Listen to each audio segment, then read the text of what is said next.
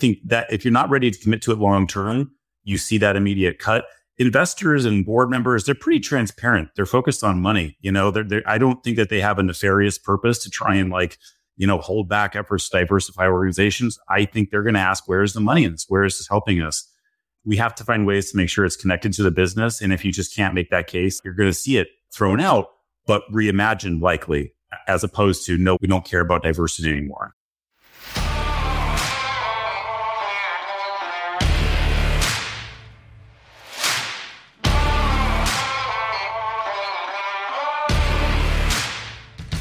All right, everybody, welcome to HR Heretics. Today we have a special episode and we're doing a DEI roundtable.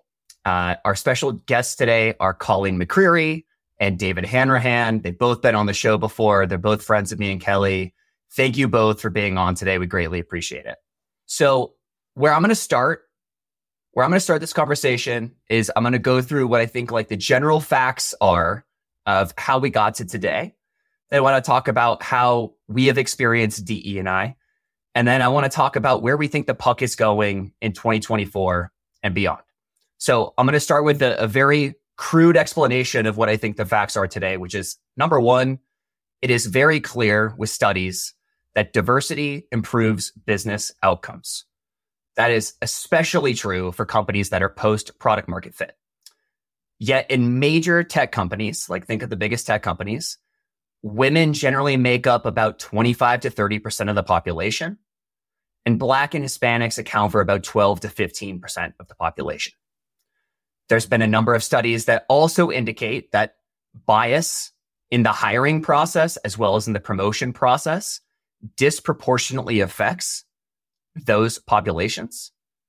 And so awareness of this issue probably started around the late 90s, early 2000s. Large tech companies started to publish annual diversity reports beginning in the 2010s. And then really in the 2010s, we started to see tech employees play a more active role in advocating for DEI.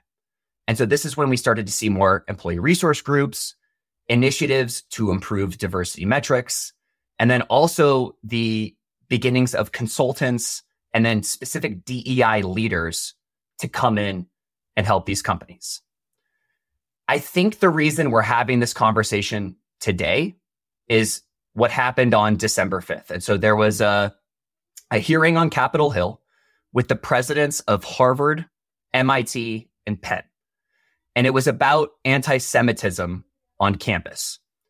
People should go watch those hearings and the clips of those hearings and make their own opinions. But the soundbite specifically on X, Twitter, formerly Twitter, is that it seems like the Jewish population is not part of the DEI movement, thus has led a larger conversation into what are DEI's goals, who is included in DE&I, and how do we think about DEI moving forward? So I'll pause there and I'll turn it over to the group. Is that a general okay statement for how the facts of this case are? Is there anything else you guys think I missed? Yeah, I think, Nolan, I just wanted to point it out, for the group. If you're not watching this, this is a group of white people. It is 4 white people who are having this conversation, and Americans. And I think we're really talking a lot about American companies in particular, since DE&I has a very different focus and thoughts. And that is an important part of this conversation, too, about internationally. But we're just all 4 people who knew each other, were friends with each other, were professionally aligned. And, we all started chatting about it. We thought we were willing to go on the record sort of with you and Kelly. I think David and I have known each other a long time. So I just feel like that's an important sort of overtone to as we enter the conversation. I agree. Nolan, in the spirit of the HR Heretics, philosophy on chatting about these things, right? I think we all know each other. We do have opinions on it. Not everyone might agree. We also have a lot of shared experience. I think there's 60 plus years of experience on here, and just to share and learn. And we might disagree as well. And again, to the benefit of our listeners to hear this, whether they agree or disagree, but just an informal conversation was the goal. Yeah, I totally agree. So, Colleen, let me start with you. What is your take on the conversation right now about DEI?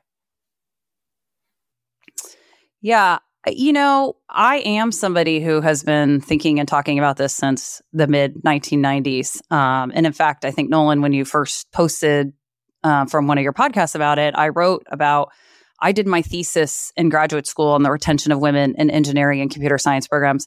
That was in 1996. So this is not a new topic at all. And I don't think we have solved any of those same issues. I think many of the things sort of come to light.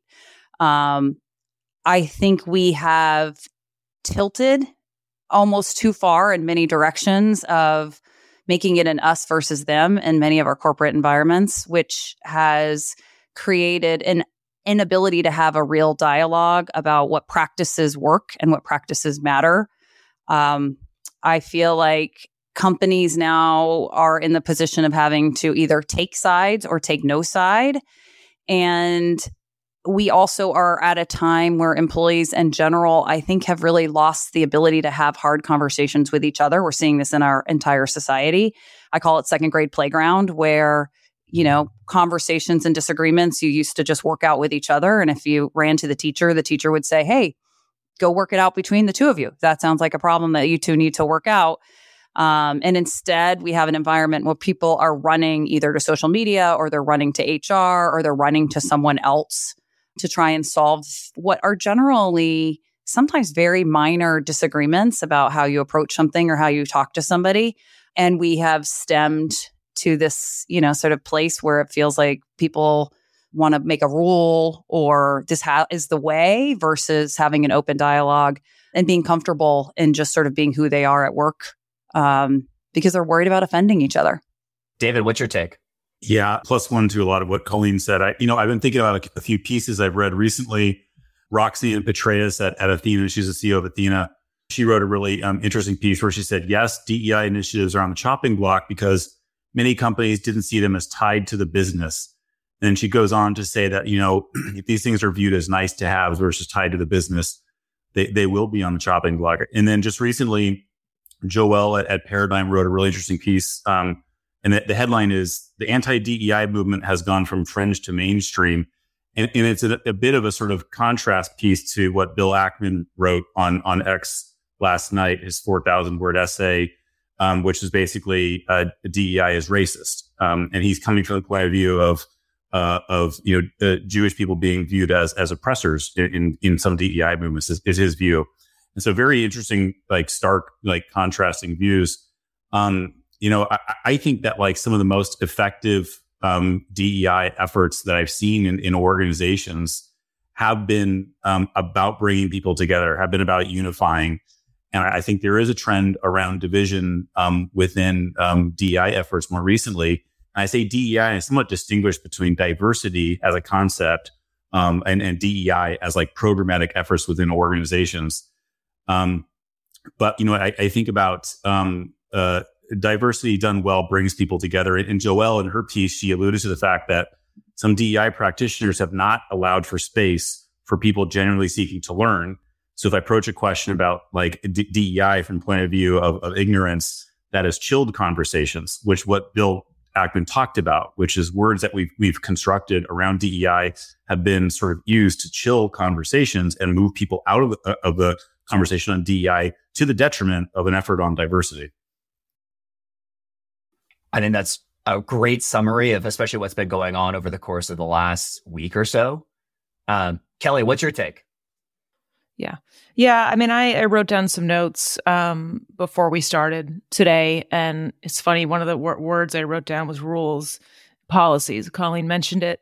I've been practicing this and have cared about it since I think I started Intuit in 2001. And I remember, shout out to Norma Olmos, who I still am friends with, started our first diversity program at Intuit. And I was a part of that. And I loved it. And I've loved it ever since.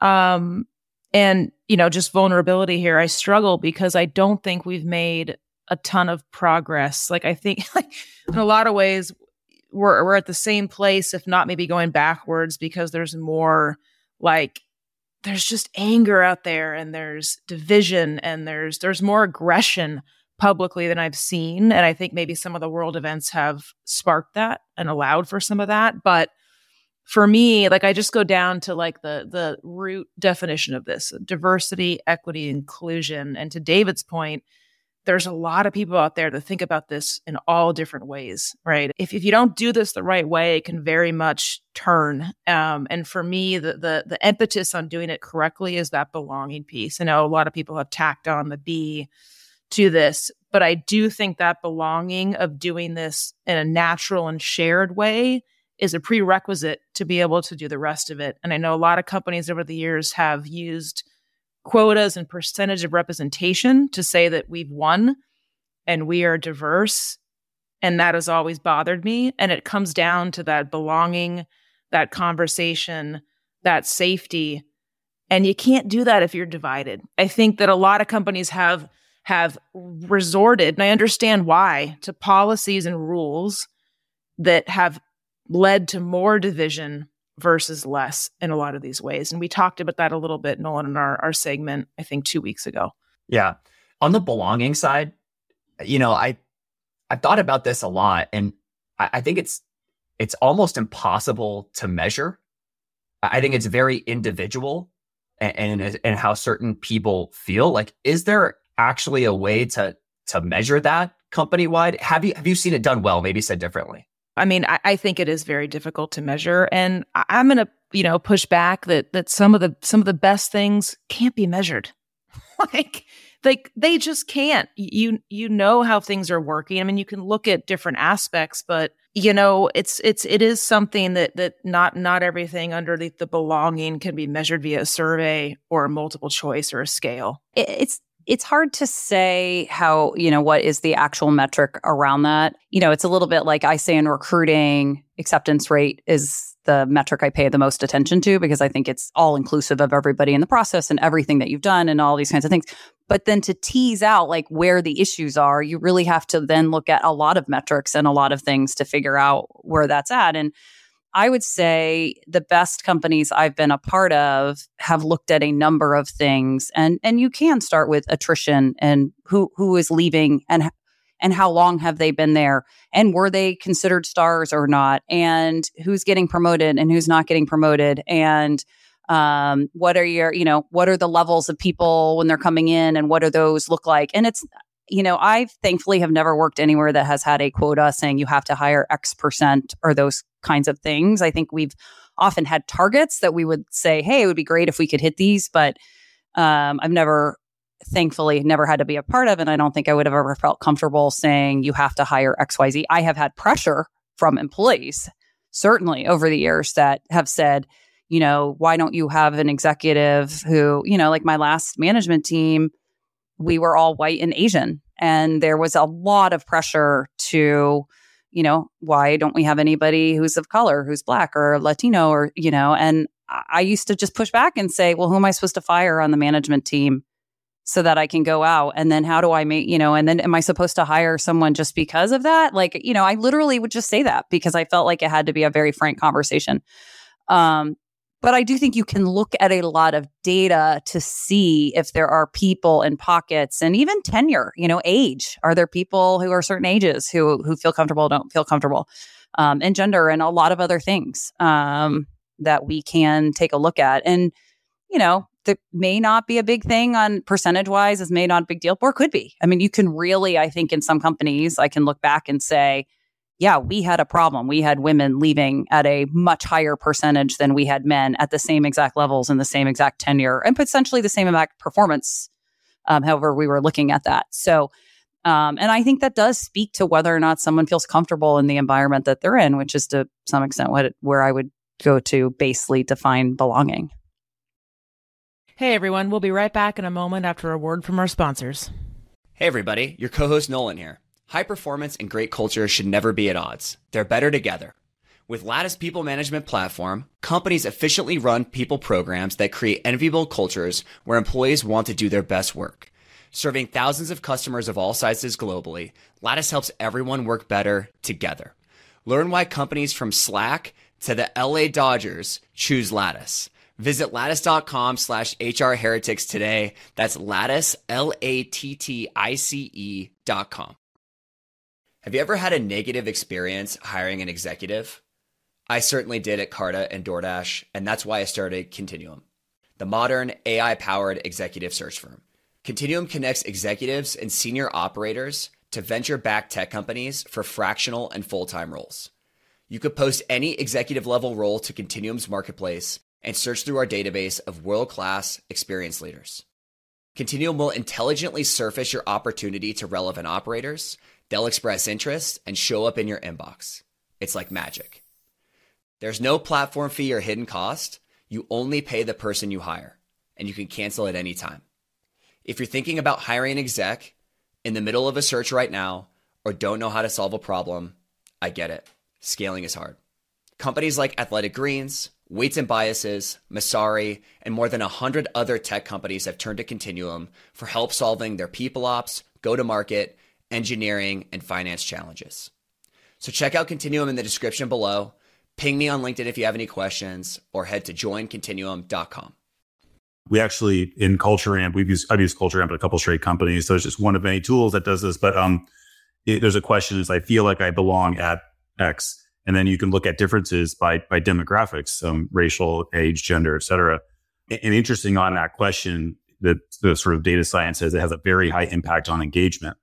The other thing I think about, I don't know if there's I haven't thought enough about this, but in terms of connection to social isolation and loneliness, the period that we're coming out of in this pandemic, the increase in percentage of adults who feel alone, who spend more time alone in a day, and the impact that has on mental health, and whether organizations and whether efforts on diversity internally can be addressing that and be playing a role in that.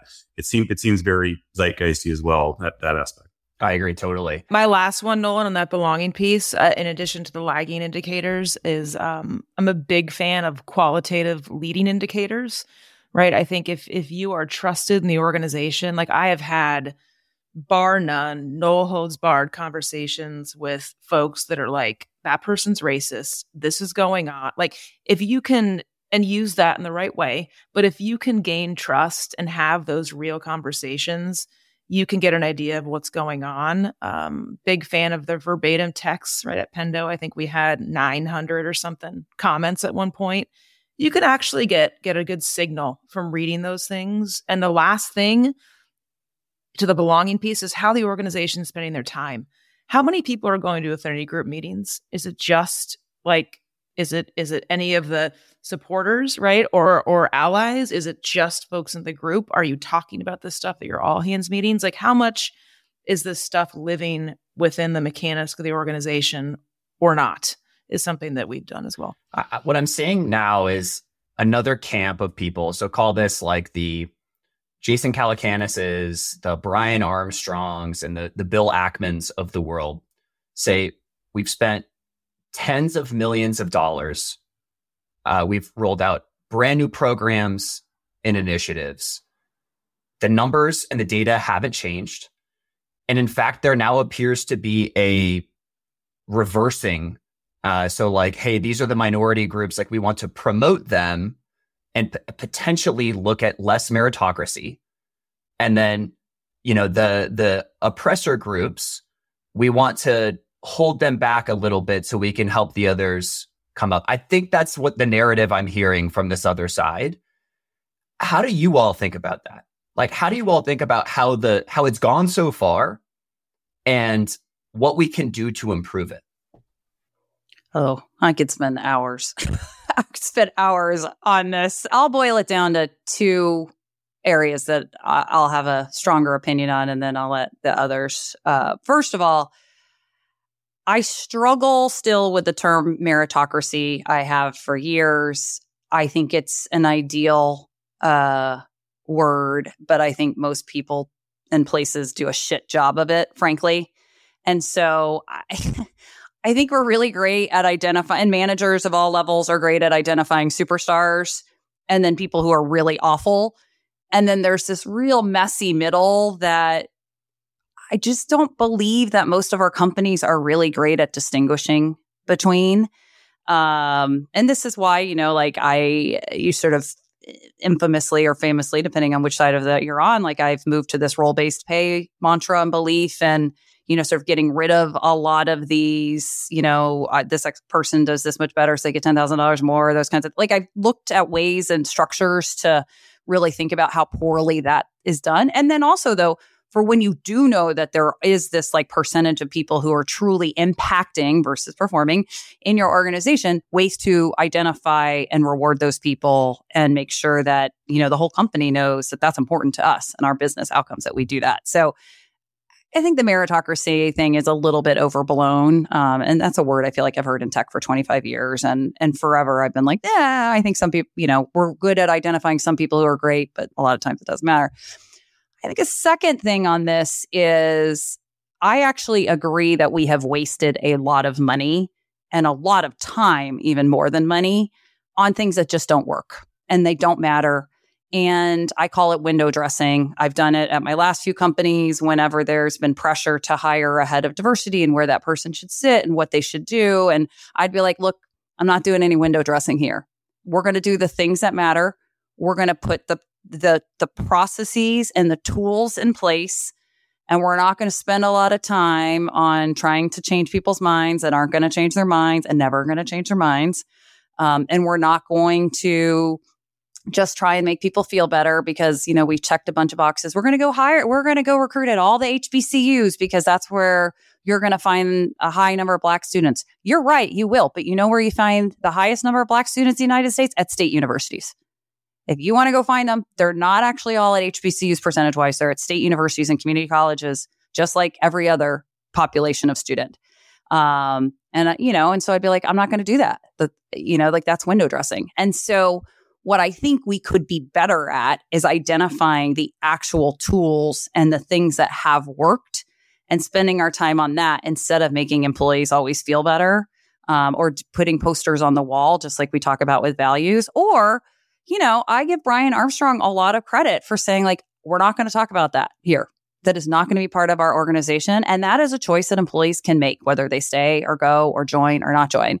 And I don't actually think there's anything wrong with that, just like I don't think there's anything wrong with that for remote work versus non-remote work or all of these kinds of things. I just think we need to be clear. Kelly and I have agreed on this many times. Like, you just be clear who you are.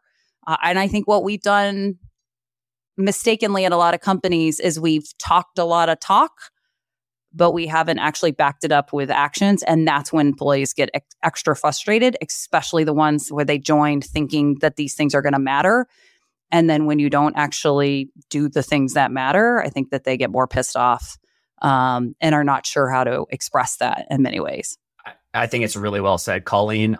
The one thing I'll add to what you just said is I think companies have more responsibility to respond to so much more stuff. And that's really over the course of the last 4 or 5 years. I think of COVID, I think of George Floyd, I think of like all of these moments that have happened either internationally or locally to our country. And now like it's the company has to respond and they haven't been prepared. They don't have a stance on these things.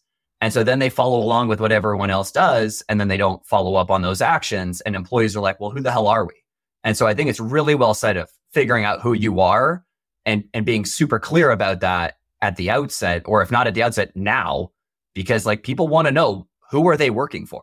Yeah. And I just, before, David and Kelly, I want you to respond as well. But when I was at Credit Karma, and we did a lot of very progressive things, and important because of the customer base that we had and the product that we made and what our mission was as an organization. So a lot of the things that we were also doing and talking about were actually very connected to the business that we were in.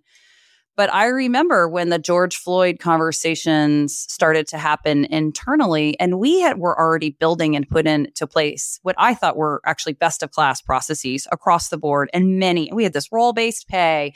We documented every promotion process. We, had job architectures. We had structured interviewing. I mean, I can name probably 10 or 15 things that we were doing that were, in my opinion, like these are things that we know will actually work and move the needle to do the right things. Not perfect, but certainly do that. And I actually felt like quitting because employees were so angry that we weren't changing everything and throwing everything away. And why aren't you requiring a slate of candidates for every role? Or why aren't we recruiting at all these HBCUs? Or why aren't we doing that? I was just so frustrated for a while. And that's my own, internal inadequacy and level of patience and lack of confidence or whatever you want to talk about at the time. But I actually felt like quitting. Like I should just go somewhere else. And I would start to roll these things out and people would be like happy and celebrating me. And instead, I just felt like I was getting beaten down for months, if not longer, over things that were really, other people in our organization, we all, sort of had lots of experience with this aligned. But there was nothing I could do to appease employees, it felt like, for a while. And I just, I really went through a point of like, I don't know if I want to do this anymore. It was really hard. I don't think you're alone in that. I mean, it's been the last 3 years. A lot of us, you checked out because you can't be all things to all people, and it becomes so weighing that it just wears you down.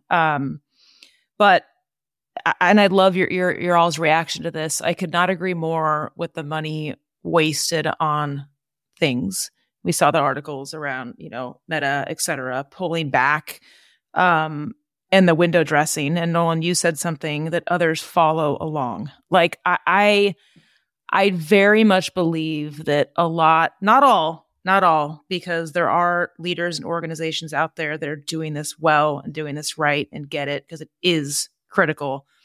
But a lot of folks have done it to follow along because everyone else is doing it. I have to do it. I'm going to check the box by hiring a DEI leader. We're going to go work with a firm. We're going to put money at it and implement programs. But the only way those programs work is if people make them work. And the only way that people make them work is if they have behaviors and commitment to talk about it and make them work. And I just don't think that that's been the case. And my proof of that is when George Floyd and all these things started to roll, I saw deer in headlights paralysis. What do I do? What do I say? Like clearly the right work wasn't happening. Like I think a lot of it was window dressing. Some was not. But that's what I'm challenging is that can we in the next phase of this change it? Maybe it's less money and more freaking time and conversation. But I do think there's been a lot of that, even in the organizations I've been a part of in the past, just to be very honest. And it's a hard thing just to fix. I'm not saying like, it's just, but I do think that is a phenomenon. If I back up and look at the last 15 years or so, there has been a lot of that. David, where are you at with resources and how we've been allocating them?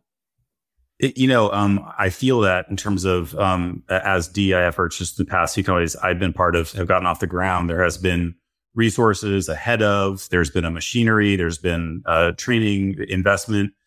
And DEI is such a long-term effort that like when boards or executive teams are short-term focused, you don't see something there. It's like, I can't see the benefit of this for us right now.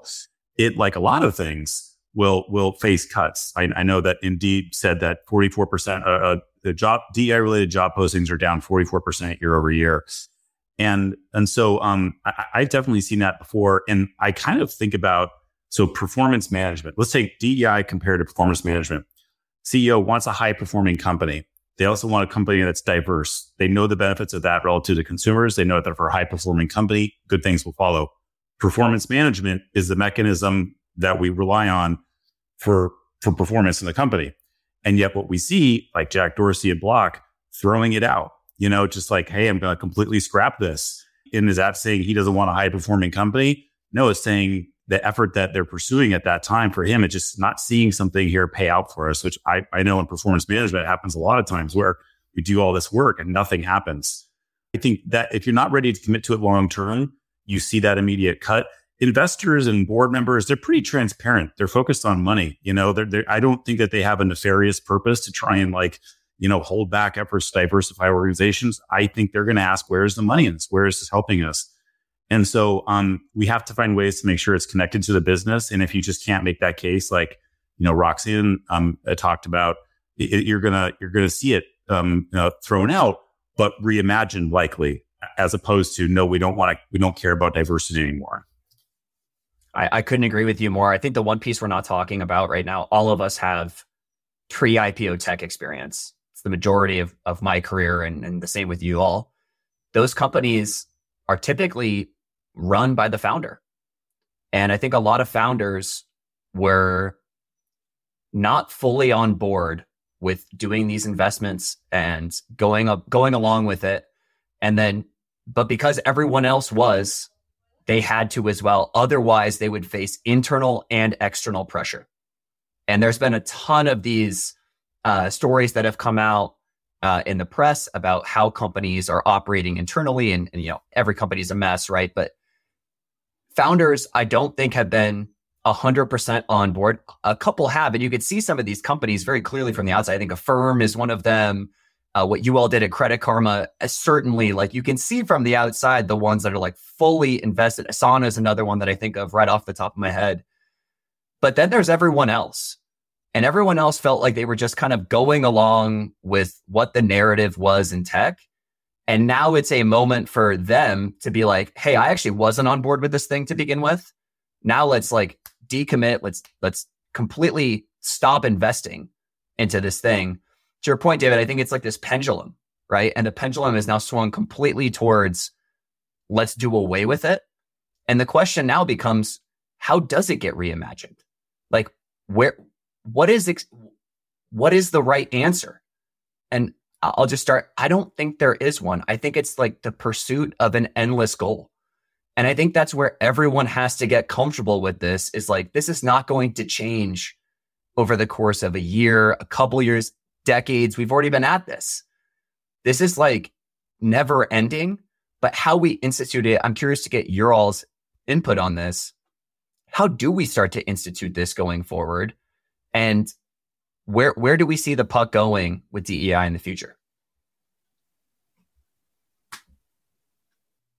So I do hear, so I'm now in a position where I work with a lot of founders, and I do hear them still talk about wanting it. I mean, I have both sides. I see a rainbow of options in this, and interest and passion. And I think potentially, even just generationally, there's a group of people who grew up that this is something they think they're supposed to do, and they just are doing it, or they've heard about it, or they think it'll be better for their brand, and that's what they're choosing, and that's the path. And I think it really goes back to deciding who you are and who you want to be and how you want to operate in your company. And you can change that, but then just being very clear about it. And I really think it goes back to the systems and the processes that you put in place. If you hire everybody who worked at the same company before, you're going to have the same systems and processes that came from the company that everybody worked at before. I mean, I think it's not unlike a lot of other things. Your recruiting practices are going to look very similar to, I recruited from blah, blah, blah, and that's the only way to go. I think comp ends up that way. I think performance management, to David's point, ends up that way. I think, and I think DE&I ends up in the same camp, and that's why we end up throwing shit on the wall and just saying like, well, that's what the last company did or all these other companies did, so it must work. Instead of stepping back and saying like, what are we trying to do? What are all of the options in the toolkit to do this, and which ones will work for us? That's hard. It takes time. It takes expertise. You have to bring in or have other voices at the table, or be willing to listen to other options. And it is long term, and you might not see how it's actually working for a while. And tech in general, more than I think a lot of other industries, are very impatient. And so, are we willing to stick with that? If it's, if I look back at my role-based pay thing, the fact that some founder CEO let me do that after being at a company for 6 months, and I'd never tried it before, I'd never seen it. I sort of was working with a team to come up with this idea of how to do it, is insane, actually, if I think back. But part of it was they had so many problems, and there are only 400-ish people when I was there. They had so many problems with compensation, and it was so noisy and it was so painful that they were willing to try anything. And I think this is one of those other areas where you are going to find people who it's so painful or they just want to try something who will innovate and come up with some ideas. And whether or not we can get those to gain traction or adoption is a whole other story. But let's be real too. We have made progress. I'm thinking back to David worked at EA when I was there. There was a VP there when I was pregnant and I said, I'm blah, blah, blah. I'm pregnant. I think I was finally looking pregnant. And he was like, oh, I wondered why you weren't just getting fat. Oh, okay. And then when I came back to work, he was like, don't worry, all that weight's going to come off you. And then slapped me on my ass and kicked me on my way. I didn't think that I was going to run to HR. I just thought he was like a dirty old man. And, thank God he wasn't managing a ton of people. And I wasn't in HR yet, but, also like, I didn't think anything about it, but I don't think that would happen as often now. So I'm glad to hear that. I also had a manager who at one point in time, I managed a team of a bunch of engineers, all males, and one of them had very poor metrics, and I gave him a very low review score. And he complained to my manager that the reason that his metrics were poor is he was distracted because my shirts were too tight as his manager, at which my manager gave me that feedback and told me to wear looser shirts. So I got to tell you, we've come a long way. And I do think there is a world that we should remind people as well that like progress takes time and it's going to be a long time. And we can't expect everybody to change their behavior overnight, but we can identify when things are not correct and we can put things in place. And some of these very, very blatant things, we can just, we do now say like, that is not cool. We are not doing that. And that is not acceptable here, which is something I think that happened on December 5th that they should have said. It is not okay to say that people don't deserve to live. Like, there's no context to that. Like, that would have been a very easy thing. We should have just done it. That is a great point. The standards for behavior have definitely improved. You're right. Nolan, your question is very difficult, and I would hope that humans are logical enough that it's not an on or off button. It's not, we're doing it or we're not. And I very much hope that this wave doesn't kind of swoop in a bunch of we're done. Like that is the wrong answer. I do think we do need to evolve. And I guess my 2 cents on that is to maybe stop expecting every company to be great at this. Right.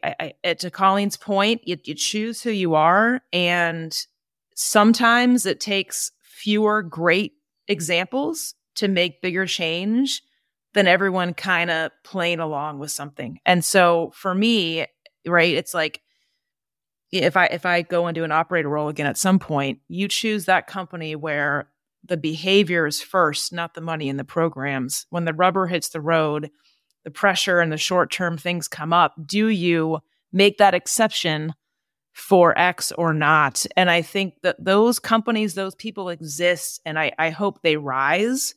And we can follow what they're doing differently, perhaps in a different way than the window dressing we talked about before. That's a great call, Kelly. I read an interview with Deb Blue, CEO of Ancestry, the other day. And the very first question from the interviewer is, what are you most looking forward to in 2024? And she said 2 things: global expansion and furthering DEI efforts. We're continuously working to bring our product to new regions across the world. We're also looking to further our DEI efforts internally and with our platform, because bringing new diverse voices and stories to the table will only strengthen our business and product. And I think like when you have that in the top, like this is like, I'm activated. I get it. Like this is a passion for me. There's a lot of progress can be made.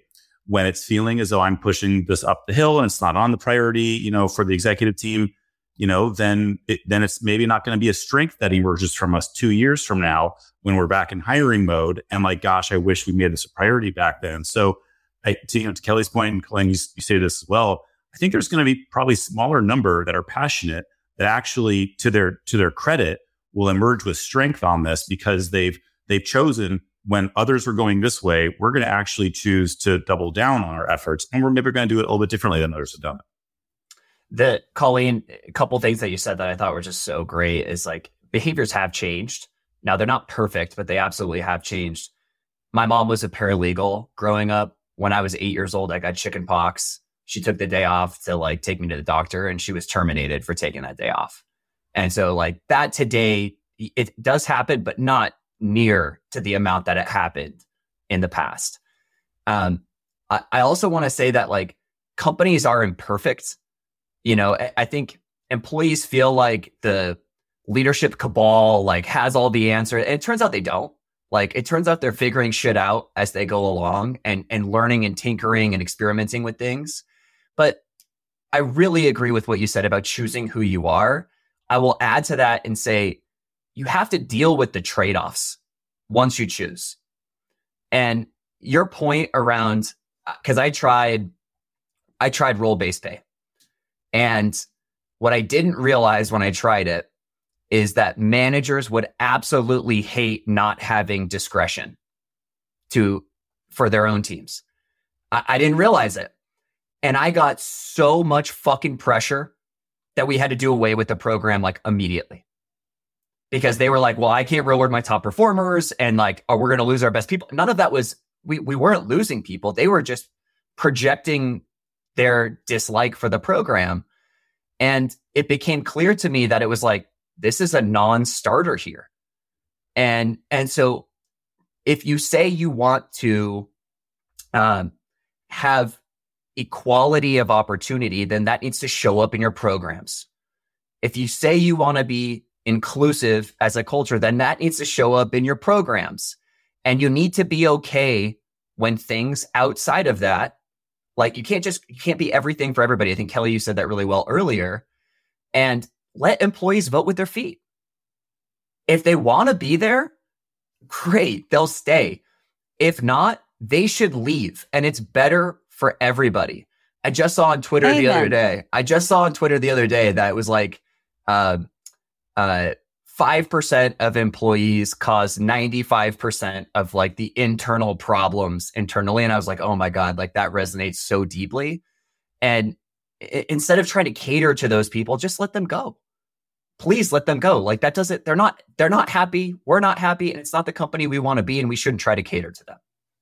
Oh yeah. I mean, I'm infamous for the on the bus, off the bus. Like you can choose to you are adults. We're talking about adults. Like you can choose to get off this bus any day.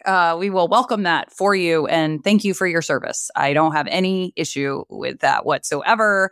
And I think when, I've said this, I think publicly before and some things like when you build, I said, when I build programs, there's 10% of the haters and I just ignore them. And there are 10% of the always love everything. And I ignore them too. Like I just focus on the 80% in the middle and know that like someone's going to hate me and someone's going to love me. And I can't tune to either of those or nothing will ever get done.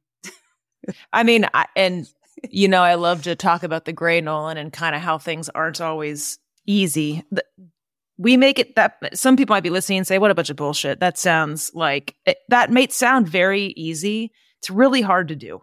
Like, right. We've all been in the pre-IPO companies with first time founders, CEOs, and they're all over the place and they're pressured and they're confused. And they've never worked with people. They've never scaled a company. They're fucked up. And they're like, and that employee pressure can be very daunting and very real. I mean, I felt it, especially early in my career. And it's very easy to say, oh, just kidding. Oh, yeah, you're right.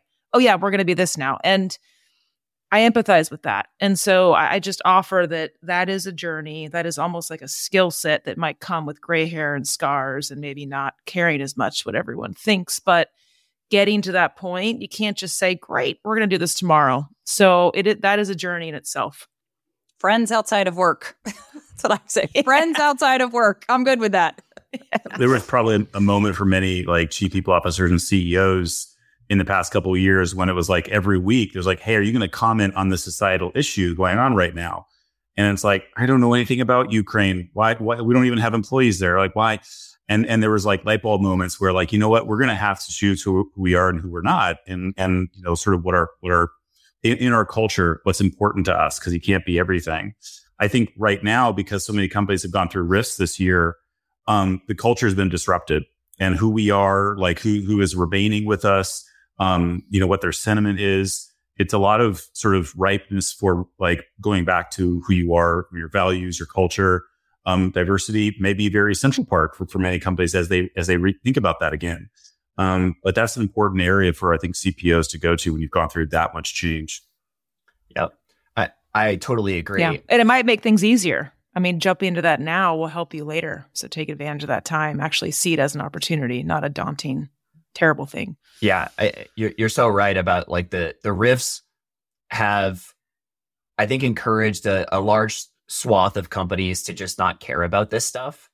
And if you are building a real business, like now is actually the time to figure it out. Versus like, oh, like all we care about is making profit. Like that's not going to sustain. It's not going to drive your best people. Like you do need to figure out what you stand for and what you don't. I want to end with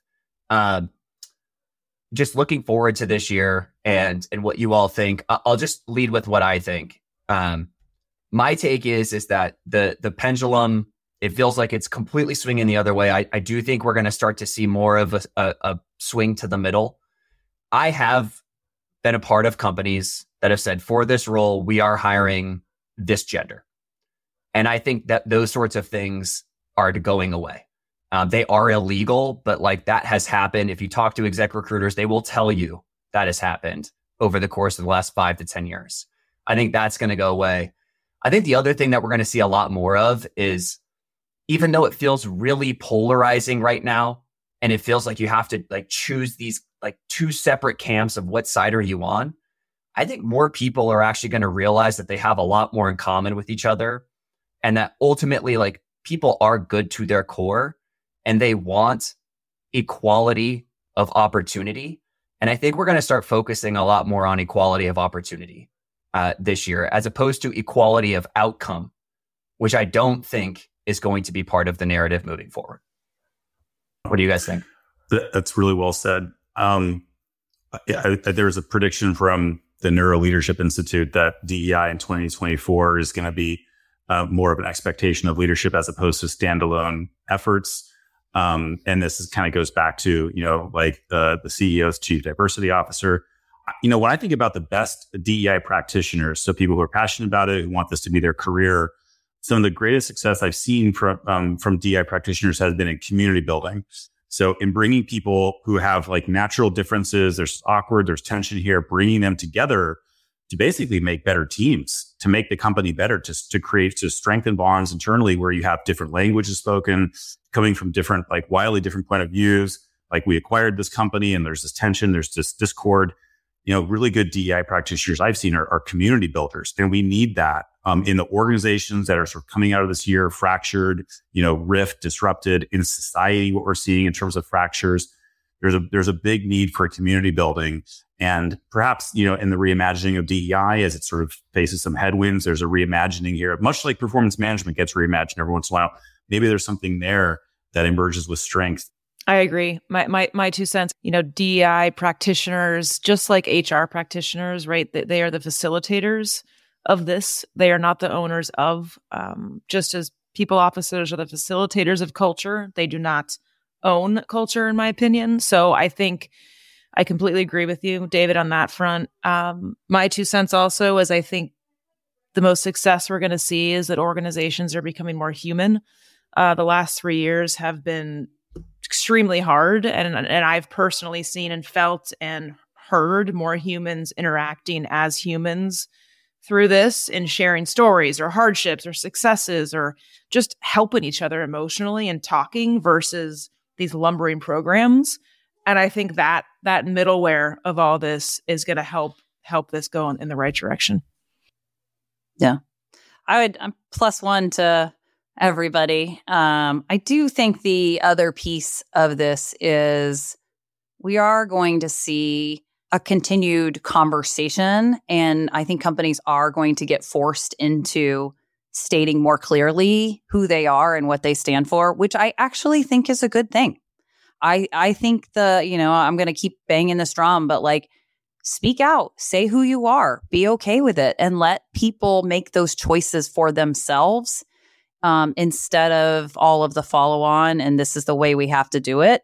I would love for DE&I to not be a thing, honestly. Like I used to chafe at the idea that this is an HR thing and it sits in HR or reports to the CEO or whatever. Like, I think it just really waters down the message over time. And the more I talk about it, and I have worked with some amazing DE&I, both leaders and outside folks who come in and create these great dialogues and give us some ideas on great practices. And people want to contact me, I'm more than happy to refer you to some of those people who do the process work well.